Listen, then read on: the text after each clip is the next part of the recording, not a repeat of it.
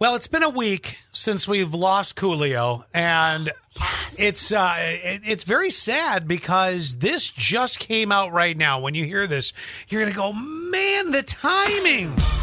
Coolio was negotiating a short Vegas residency before his death. Where was he going to play? The Westgate Hotel in Vegas. Oh, he was going to play in the lobby. You know, it's funny. I thought the exact same thing until I started seeing a lot of stuff come out about Coolio post his death. The ambassador that he was for music, the respect that And he held, marijuana. and marijuana, the respect. The guy could have done a live broadcast with us at 420 Novelties and Oh I had my a gosh. blast. Yes. Which, you know, I'm still shocked that we haven't heard that the cause of death was more than a heart attack. Not that marijuana will kill you, but Well, I guess. No. Marijuana is not going to bring on a heart attack, but No. other drugs will, you know. Yeah, and I can't be convinced that there wasn't. I'm not spreading rumors. This is my own personal speculation. I was thinking the same thing when I was listening to you on the way to Kentucky. But what I will say is this, it could have been a pretty cool show. It was going to be very short-lived. It was going to be Four songs. I don't know if there was going to be other people involved. That's actually what it was. The show was going to be called Boombox, held at the Westgate Las Vegas Resort and Casino. And the chief creative officer, Jimmy Mays, says things were set to have Coolio come in.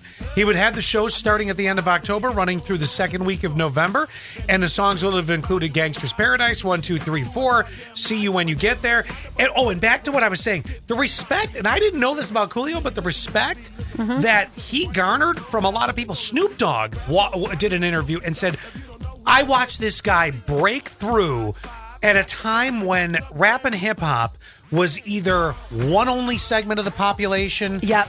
He blew it into the mainstream. Yes. And then became I loved Coolio. Oh, yes. me too. And then became, even though he didn't really put anything new out, became an ambassador for a lot of hip hop and stuff like that. Yeah. I don't think you were here when I played the audio of him getting a college dorm room in England. He went to England and got a college dorm room, taught him how to sing the backup vocals for Gangsta's Paradise. And they had the clip of it. It was back from like 2013 or something. So we joke Coolio only showed up at 90 shows, which was fine. We all partied to him the first time he was here. So I didn't hang out with him, but you did. I And did. you said he was a nice guy. Oh, he's a very nice guy. Which doesn't always happen in this industry. No, So I'm glad to hear that because... You got to remember why they're nice. At this point now, and I'm not saying they're grateful just to have people paying attention to them, but they're grateful to have people paying attention to them. So in their heyday, I can't say that Coolio would have been as accessible as he is 25 years later. Right. Well, now he's not accessible at all, Scott. That was stupid.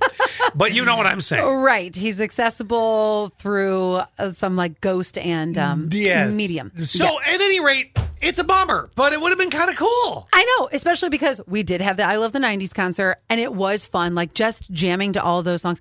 Even when the All for One guys came in, because I know they came in and substituted for Coolio, right? Yeah, Remember? yes. So Because he had something going on with his plane, which now makes me question that even more. Exactly. I mean, we're not talking that kind of flying eye. Right. It's my thought. Right. Maybe not exactly. yours. But yeah, you're right. They are in a very friendly space in their life.